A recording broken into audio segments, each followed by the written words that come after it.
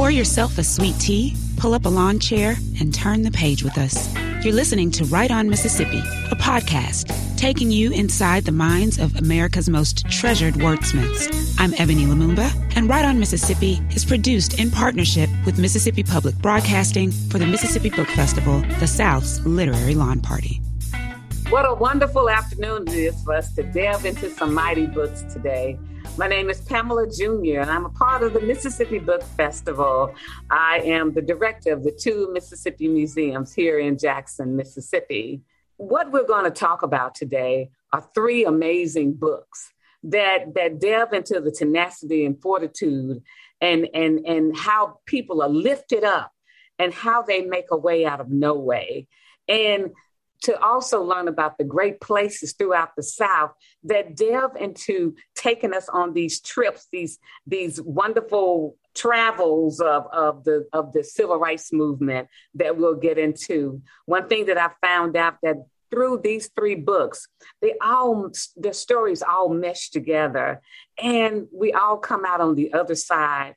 And that side that we all want to come out is understanding the movement even more than we do now.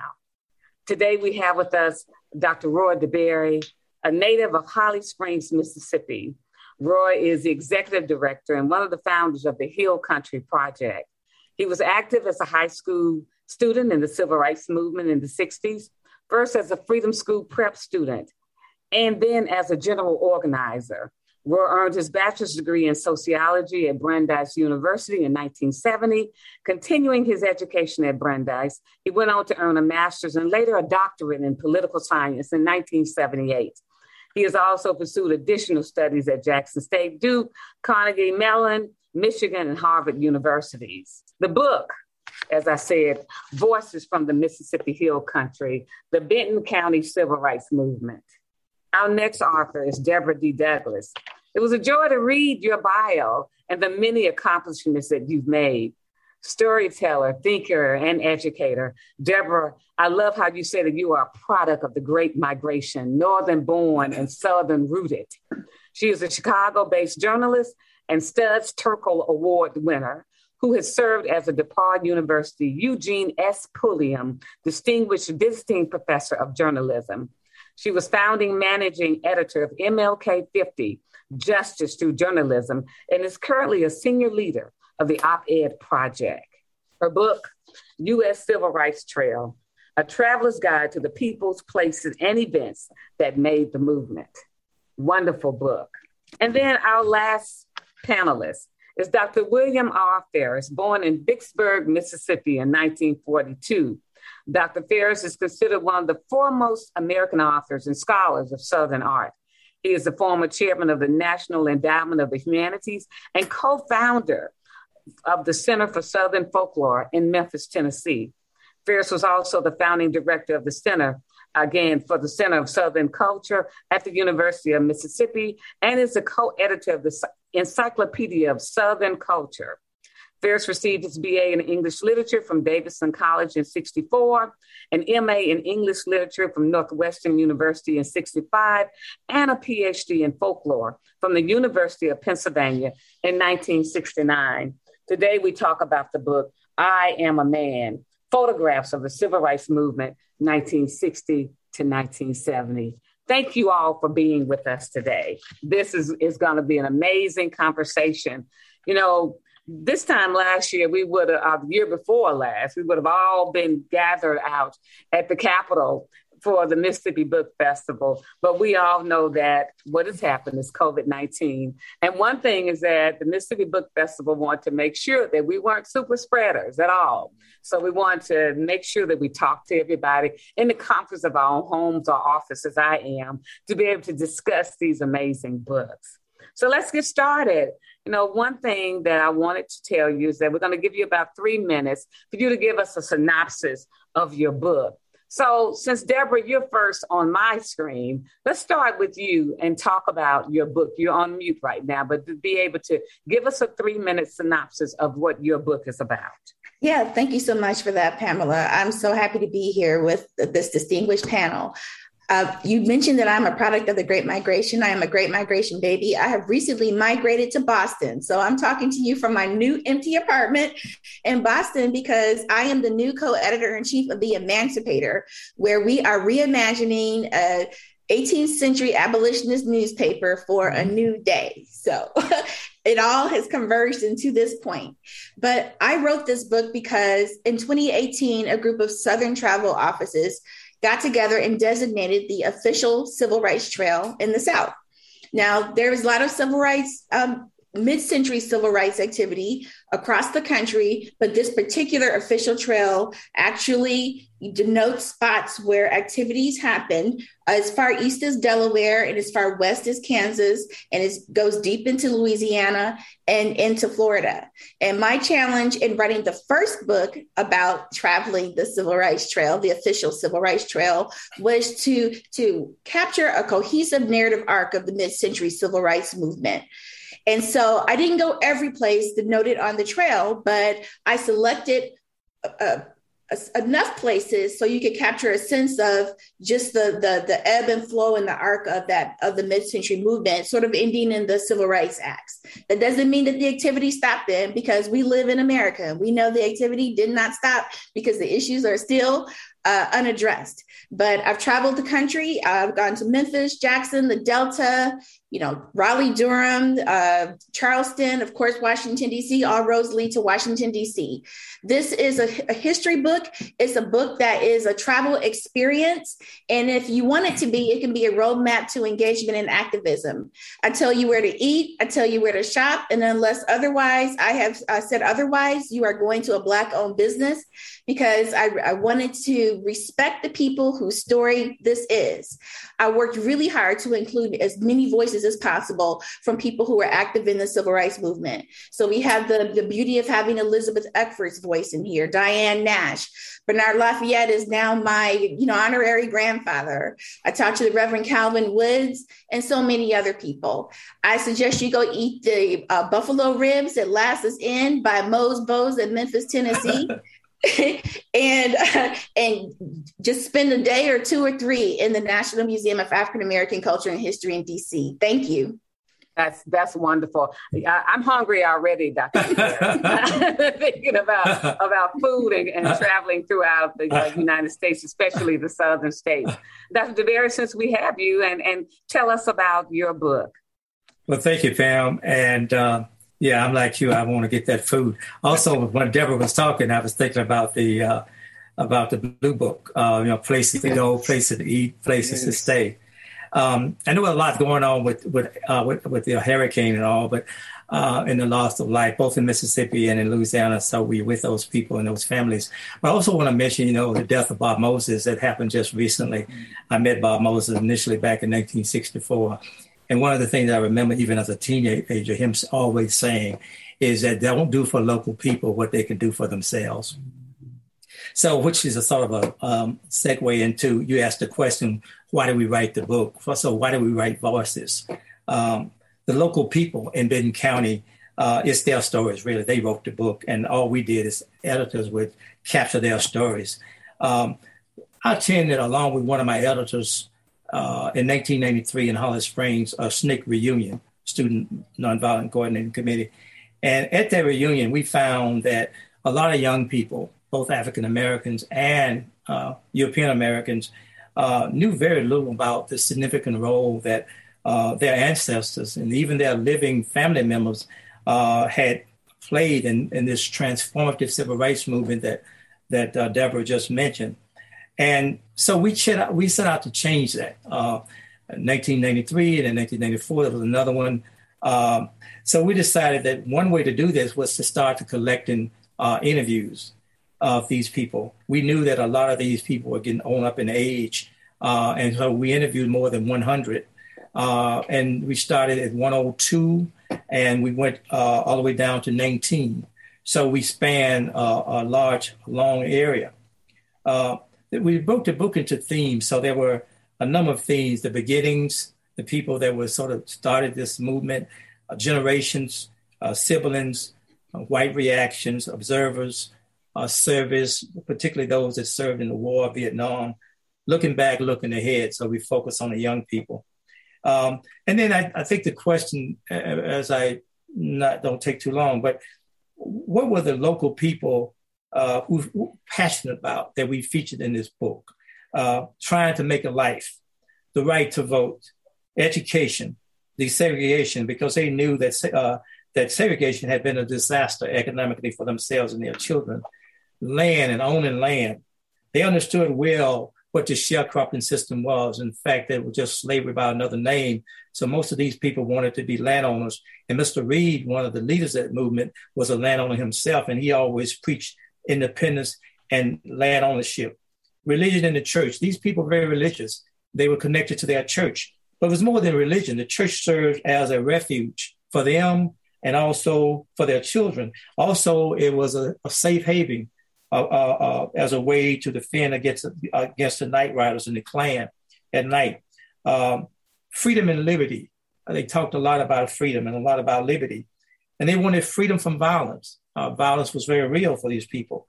Miss Eldora Johnson is featured in that book. And one of the things she said, we asked her, why didn't you get involved in the movement? She said, I was just scared. And quoted from Miss Sarah Robinson, you see a picture in the background of Miss Sarah Robinson. She talks about the fact that, you don't have to do anything to get killed. That just struck me. Then she said, to be a citizen, you ought to have a right to vote, because I don't think I could be a citizen if I cannot vote. We talked to the Dorseys, and that was a whole family of people. And they said, our parents said to us, we don't want you to be sharecroppers. We want you to make your life with a pencil. And then they said, after now they look back and all of them are making their lives, with a pencil. They all went on to college and got an education. So Dr. DeBerry, Dr. DeBerry, we'll get back to that. Okay. And because I love how this book really takes us back to what I call porch stories. Yes, where indeed. Children and grandparents sat on the porch and the children listened. They didn't talk, they just listened. And now we've lost those porch stories. So we'll get back to that. Okay. Dr. Ferris, love you, sir, and this amazing book that you've written here. And, I've never taken the cover off of this book, but I took the cover off last night and I was speechless by how the book looks, how it's in black and gold letterings. I am a man. That really stuck out to me. Talk a little bit about this book and why you thought that it was necessary to put these photographs together.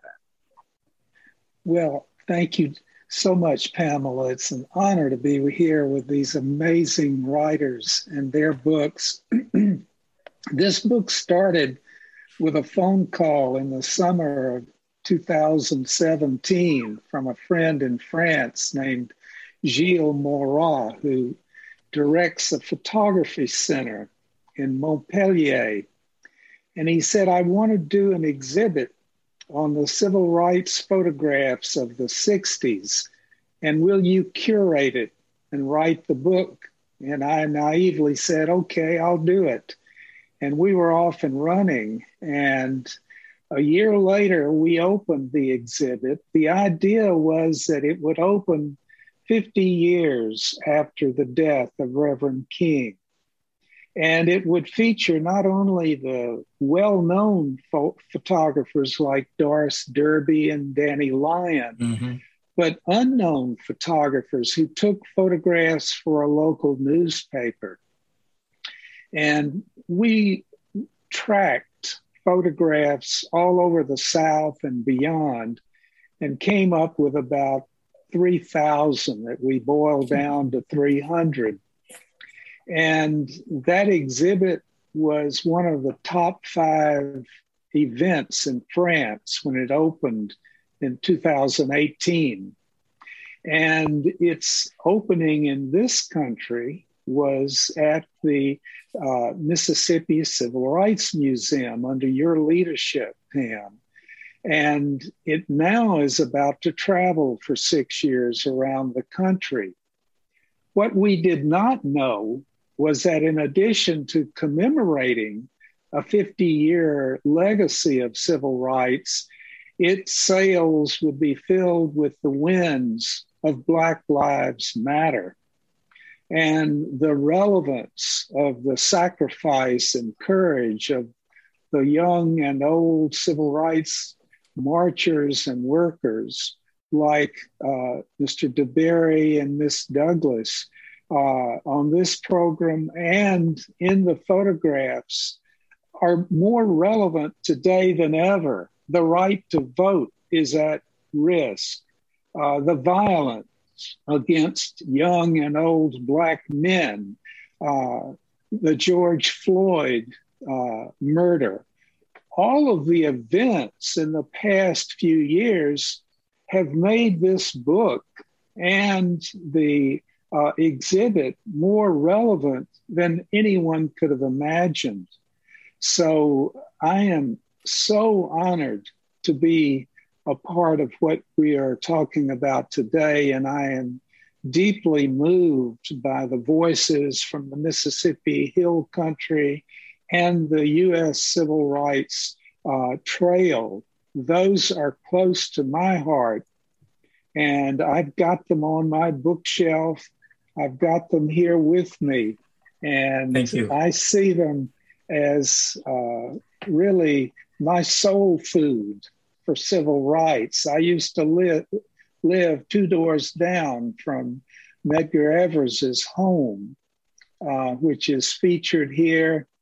And I'm currently working with Rust College in Holly Springs and their new president, Ivy Taylor, on civil rights initiatives there.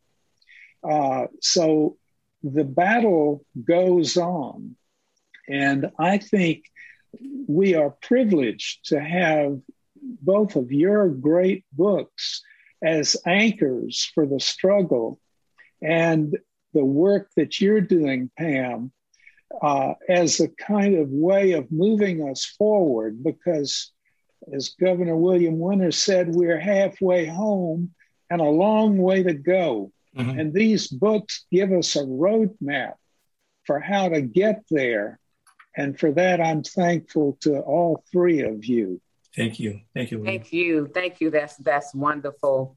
Let's kind of delve into some questions. You know, Dr. DeBerry, again, when you look at this book, what you think about are porch stories. Sitting on grandmama's porch after some good food and everybody's sitting around and grandmama and granddaddy are just telling the stories of old. And that's good because then somebody can tell those stories to their legacy and the stories continue to go on. That's what I got out of reading your book and going through it. For you, think about maybe, you know, right now, one person, because I have another question later on, one person that, and I know everybody really struck a chord with you, but if you could think of one person, the tenacity of that person, the fortitude, the strength of that one person out of this book that you'd like to share with us. Well, in addition to being porch stories, many of these people were participants as well. So they were participants, and then they told the stories. Mm-hmm. It's very difficult, as you know, when you talk about 33 significant people to pull out one. But there's one I'm going to venture because of time is Henry Reeves. And the reason why I'm going to select him, because the other people that we interviewed talked about him so much. He was significant in the sense he was born at the turn of the century.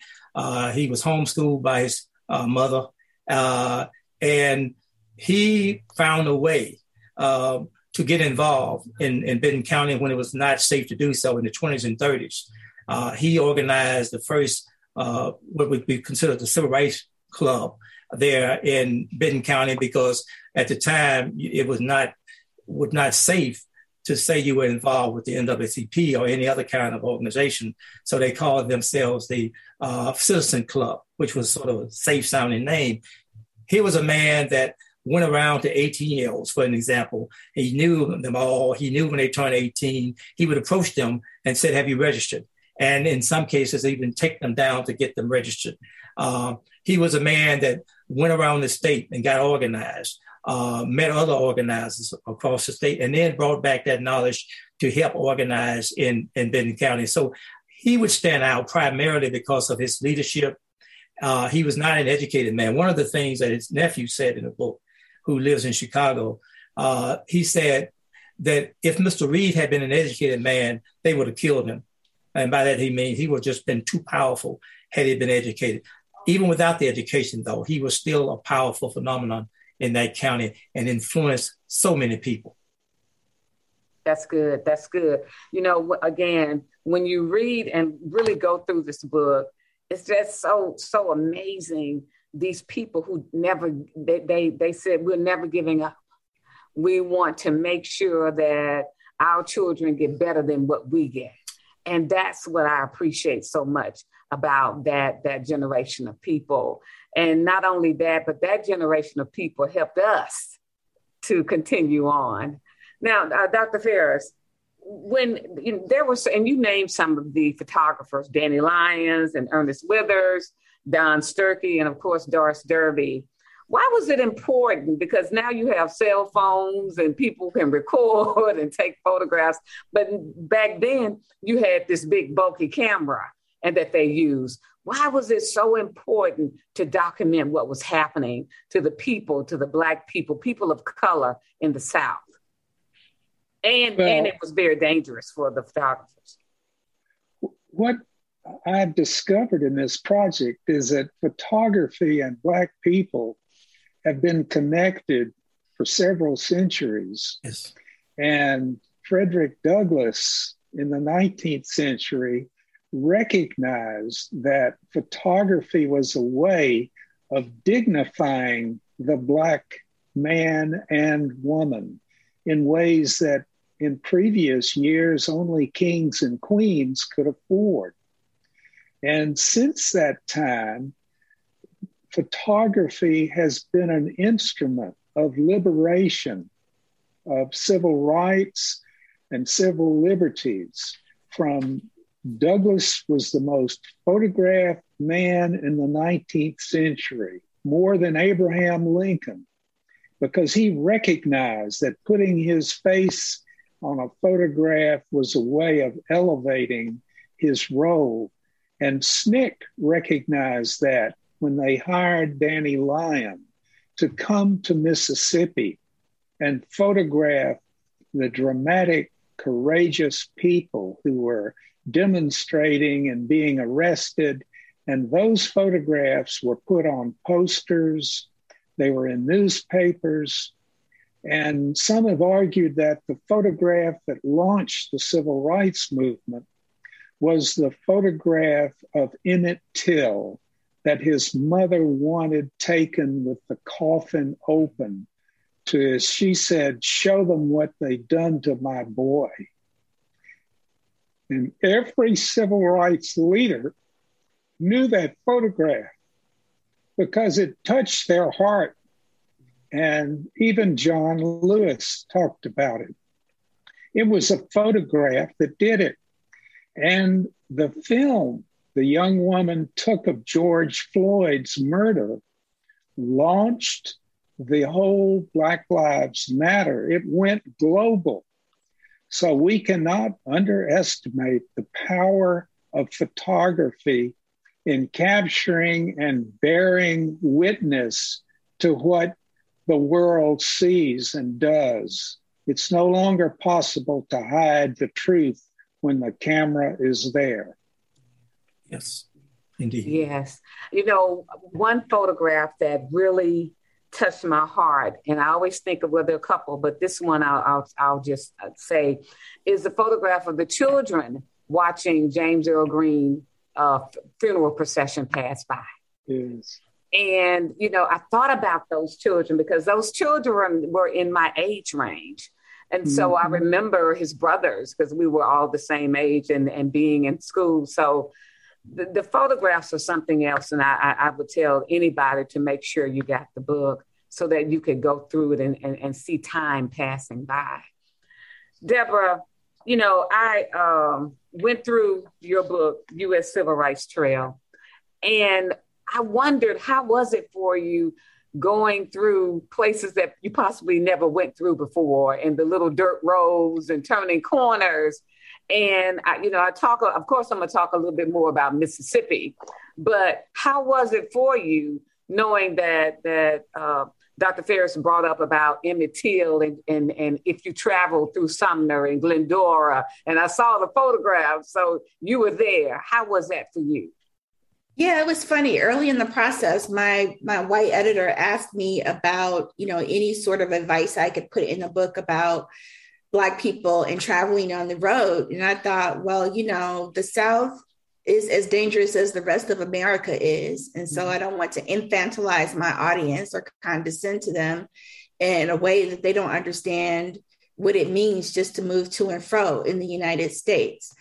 And because I am a great migration baby with family from Madison County and just a small town just north of Memphis, those places are not surprising to me. I started my career in Jackson, Mississippi. I covered Madison County for the Clarion Ledger. And so to me, it was like going home. But I am a woman, I'll say a youngish woman traveling alone. So you need to use common sense also. So, when I went up to the Delta, I was at a friend's house in North Jackson, and we sat at her kitchen table and I pulled out a paper map and drew a line on which road I was going to take. It was important for that day because there had been a storm. And a couple actually, was washed away in the water the day before. And on the other end, waiting for me when I got to the Delta was State Senator David Jordan. So I was in good hands. Yeah. I find honorary grandparents and mentors wherever I go. And so we sat in the Board of Supervisors room and the Greenwood, the town of Greenwood. And we sat down and we just talked about his personal story and attending the trial of the murderers of Emmett Till. And then he kind of gave me the lay of the land, just like your people do. Mm-hmm. And then I got back in my car and I started my several days journey of just spending time learning about these places and contemplating these places and anticipating the kind of questions that people might, ask if they were to take a travel like mine. So what you did was, in this book, you have a 2-day trek, or you can make a week of it. You tell people where they can eat. You just take people through. And as Dr. DeBerry talked about the Green Book, yes, it kind of reminds you of the Green Book. And that's an exhibition we'll be bringing here in 2022 to the museum from the Smithsonian. But it really, you're really in awe. I'm really in awe of this book because you even not only take us back into the 60s, but you bring us to the 21st century, to places that you can go and eat or sleep and what have you. Talk a little bit about why that was important for you to do. It was important to me because especially when I was writing this book, we had the racial reckoning. So for many of us, we live this reckoning every day, but, it was new information to some people, the death of George Floyd, Breonna Taylor, and so many other people, and the disparate impacts from the coronavirus and the plight of essential workers. But it was important for me to just elevate this story, elevate a cultural experience and a historical experience in the same space. Because Black stories and Black histories are not typically curated for cultural travel. It is happening more. We have the beautiful Civil Rights Museum in Mississippi and the National Civil Rights Museum in Memphis and so many others around the country. But when you sort of get ready to travel and you're doing your research online or you're calling to get brochures and collateral materials, those materials and maps don't necessarily send you to Black communities, and they don't send you to Black spaces. And so I didn't want us just to go and just, think about the past or think about, people who are long gone. I want people to be activated and to spend time and live in these stories. And the best way you can do that is to just sit and talk and eat and shop, right? And really get to know each other, to bear witness and to be in relationship with one another. And it was important for me to implicate people in the investment of the Black community and the investment in our cultural histories. And so I took our community seriously, and I didn't suggest people drive by. I suggest that people live a relationship to these people and these stories. That's very good. That's good stuff. Dr. DeBerry, one thing that I did, I was captured by, was the baby boomer and Generation Z you brought together at the end of your book. That was Travell and Miss Lily. And what I found was their relationships, as far as what they went through, was similar, even in the 21st century. Talk a little bit about that for us. Yeah, that's right. So that was an interesting juxtaposition, right? 19th century, 20th century, 21st century, and how it's all connected. It's interesting you mentioned Miss Lily. I had known her dad, Mr. Nunley, Jake Nunley, who was mentioned in that book as one of the bravest Black men that they knew, he and Mr. Thompson. Miss Lily talked about the kind of microaggression that she had to deal with, while she was in school, having to get off the sidewalk, having to, deal with all kinds of stuff on the school bus. But she did point out an example where she was fed up, one day, and she decided that this white girl was just not going to push her around. And she confronted them. Both of them ended up in the office. But it turned out that because she stood up for herself, the principal opted not to suspend her or the other girl.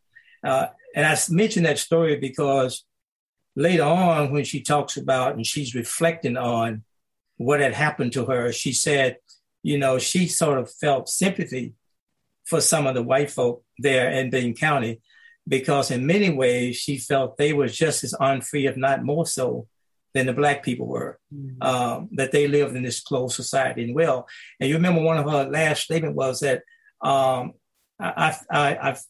willing to forgive, I'm not going to forget, but I felt sorry for them in some kind of way. It was an interesting thing. Travell obviously is younger even than Miss Lily. He is the grandson of Miss, the lady here that I have, Never Tipler, who had been an activist there along with her husband and mother. And so he had not had any involvement directly with the movement, but he felt this need to carry on this tradition. If you recall, I don't know whether we mentioned in the book, but he's a tremendous poet and he's a rapper. Mm-hmm. And he says that's one of the ways that he figures that he carry on this powerful tradition that his parents and grandparents had handed down to him. And he felt it would be a disgrace for him not to do his part to continue that legacy. So I'm glad you mentioned those two. I would just like to point out, given what, and you can call me Roy, by the way, one of the things that William just mentioned. I knew you'd say that. Yeah, with respect to photographs. And I have a great photograph of Fred Douglass here in my house that I picked up at Nehemiah College that Booker T. Washington was a friend of Mitchell Cottrell, who founded Mississippi Industrial College in Holly Springs. And I happened to have been going through the old attic back in the 70s, I think, and I found this old photograph of Douglass. It was not made of paper, it was on cotton. And so I took it to Memphis and had it fixed, repaired, and I have it here on my wall. The other piece I want to mention, you mentioned Emmett Till. There's a piece in Mr. Crawford, I mentioned him earlier, and sometimes that photography is etched in memory.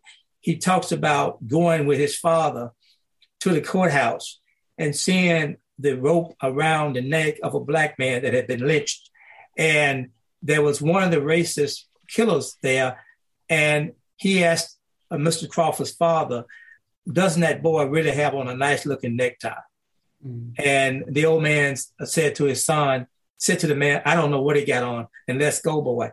So again, that kind of etch. Now, the boy pointed out that many people would think that after he saw that sort of thing, he would be afraid and angry and have fear. He said with him, it was just the opposite, that he got courage from that for some reason, even though he had seen this awful lynching as a boy, it was etched in his memory, even when we talked to him, but he didn't get fear from that. He got courage from that. And that's sort of the opposite of what the closed society wanted to happen.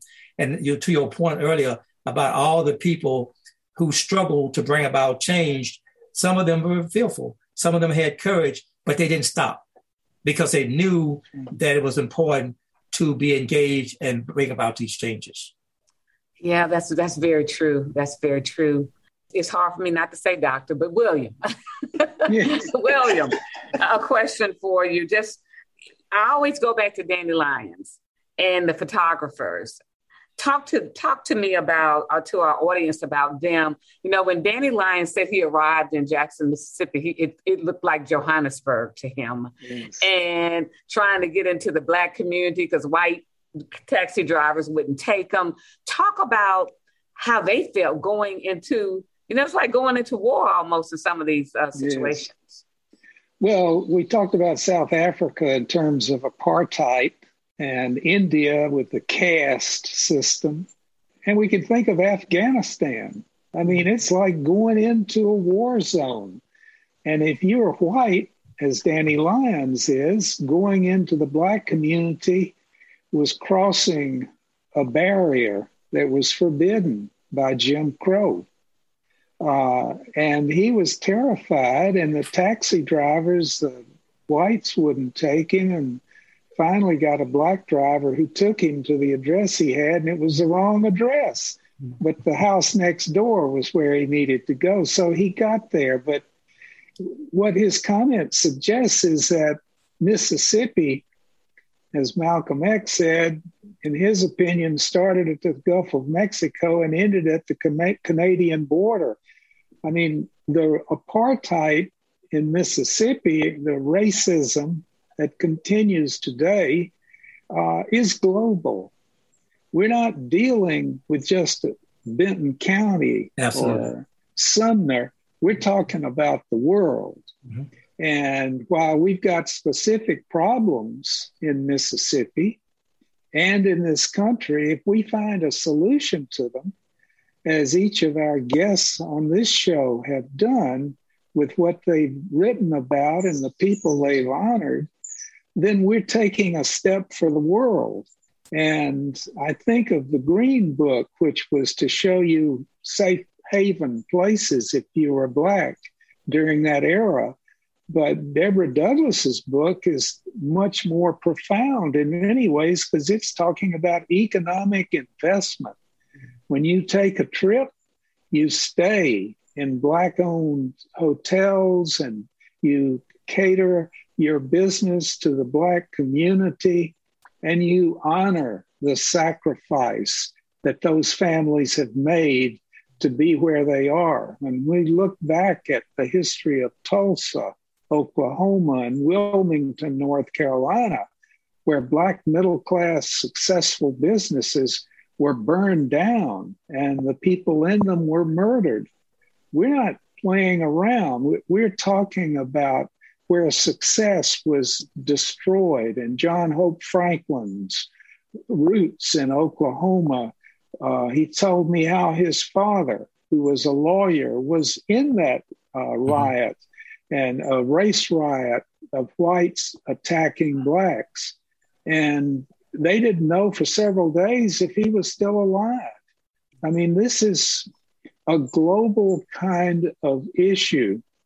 And to the degree that we can find a path forward in Mississippi, in the South, in our nation, then we're taking a step for all humanity because these issues are global. And Alex Haley used to tell me when he traveled around the world, and people would say, well, you've got a real problem down where you're from in Henning, Tennessee. He said, yeah, it's a lot like the problem you've got here in Japan or China, because everyone identifies with it. And someone in China, when Alice Walker spoke about The Color Purple, told her afterwards that, this book really is a Chinese book and you just borrowed our story. Well, that's because these stories are relevant to everyone. Mm-hmm. And that wonderful porch talk that Pam's talking about, and the stories, the voices of people that you both have chronicled, all three of you, are voices that everyone in the world listens to and they understand. It doesn't have to be explained. And that civil rights trail will be a trail that will lead people from throughout the world, not just people in this country, but the Japanese, the German, the African guests are going to follow that trail to pay homage to people who've helped build a better future, just as the three of you have done and are doing. Yes, sir. Yes, sir. One question I want to ask all three of you. What do you hope that people would get out of reading your books, looking at the photographs, following the trails? What do you hope that people would get out of it? Roy, let's start with you. Well, I think William just hit a point. I have a good friend of mine who's in Vietnam, and he's read the book. And William is absolutely right. This is a local book with universal international implications. So he read that book, and he also can relate to this book. So while my emphasis is on the local, because it's storytelling is powerful, as you know, Pam, being executive director of the two museums, there's nothing more powerful than a story. But a story that these local people tell are very compelling because they cut across something that's universal. They cut across things that we all can relate to. And as Bill pointed out, clearly it doesn't matter whether you're China, Vietnam, Africa, Europe, Australia. These stories have universal implications. Now, does that mean that there aren't differences in different places? Yes. But there's something basic about all these characters that we interviewed there in Benton County, a small county just north of Memphis, that people anywhere in the world can relate to, as was just stated. So I guess the whole idea that for us, as I said, we recognize that people didn't know these stories. Now, oftentimes they know about the iconic figures, Dr. Kings of the world, Maynard Jackson of the world, Douglass, you name it. But oftentimes local people are just as significant, in some cases more so. And we felt that these stories had not been told. And it was incumbent on us to get these stories in their purest form and let the people, if you notice during the editing process, we tried to step away as editors and not infuse our thoughts and our views, but to let the people tell their own stories, because we felt, and I believe we did the right thing, we felt that would be much more powerful and much more compelling. All right, Deborah, what do you want people to get out of this book? Well, for anybody who is vexed and doesn't know what to do next about the condition that we're in, I provide resources at the back of my book. So I show you the thought leaders that you should read, the hashtags you should follow, the audio books and podcasts. And if you want to bone up from the basics, or if you want to pick up where you are and move to the next level, then I give you an opportunity to use the lessons of history to implicate that into your reality and the way you show up as a citizen in this project that we call America. And I also want people to wake up like the way I woke up, and realizing that very often you're literally walking in somebody's footsteps as you're going to work or going to the grocery store or whatever. You're walking past history. You're walking past a building where history happened.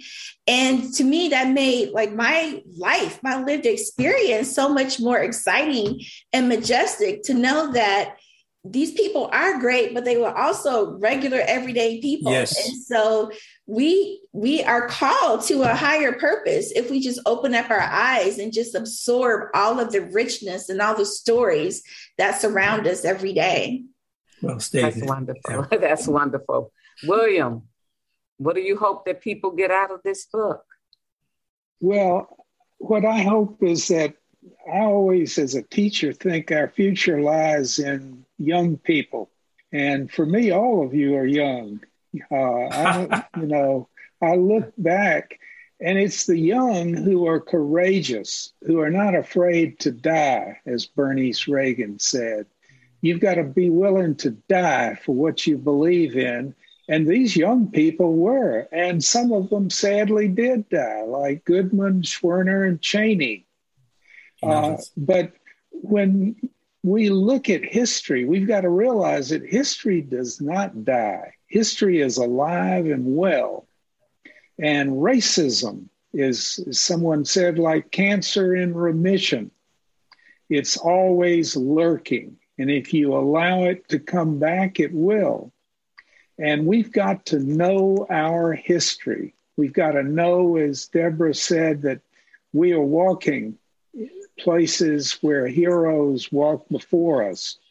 And the photographs, the oral stories, and the trail of civil rights is part of that.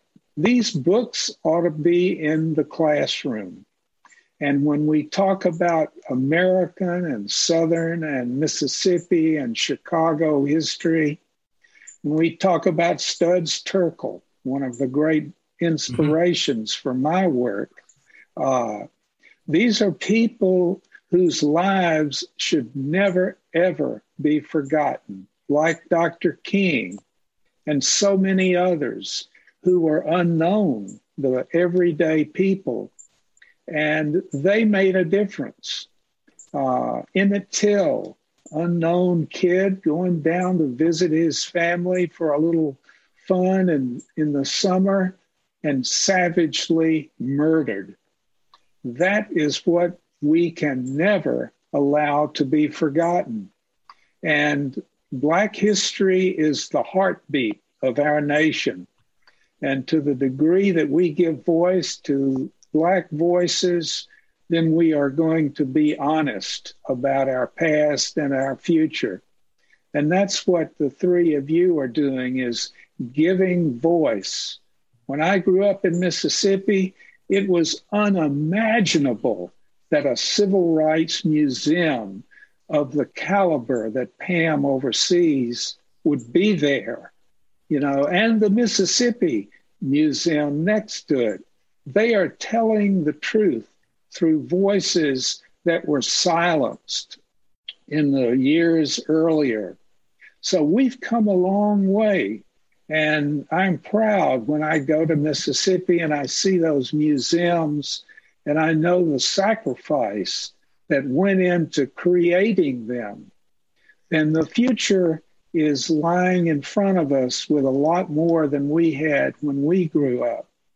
But we've got to struggle to see that history is alive and well, and that we never, ever forget it. Very good. That's good stuff there. My last question for you is, you've done your research. We have photographs, studying the photos, listening to the stories of Benton County, putting yourself on the back roads. Give me one word that describes where we are today in the civil rights movement, from everything that you've seen and been around. Just one word, Deborah, that describes for you the civil rights movement of today. Urgency. Very good. Dr. Ferris. Engaged. I am in awe. No matter who you're looking at and hearing, they have a sense of history that these books represent. And urgency, engaged are two words that I would embrace as part of where we are at this moment. Roy, your word. Struggle.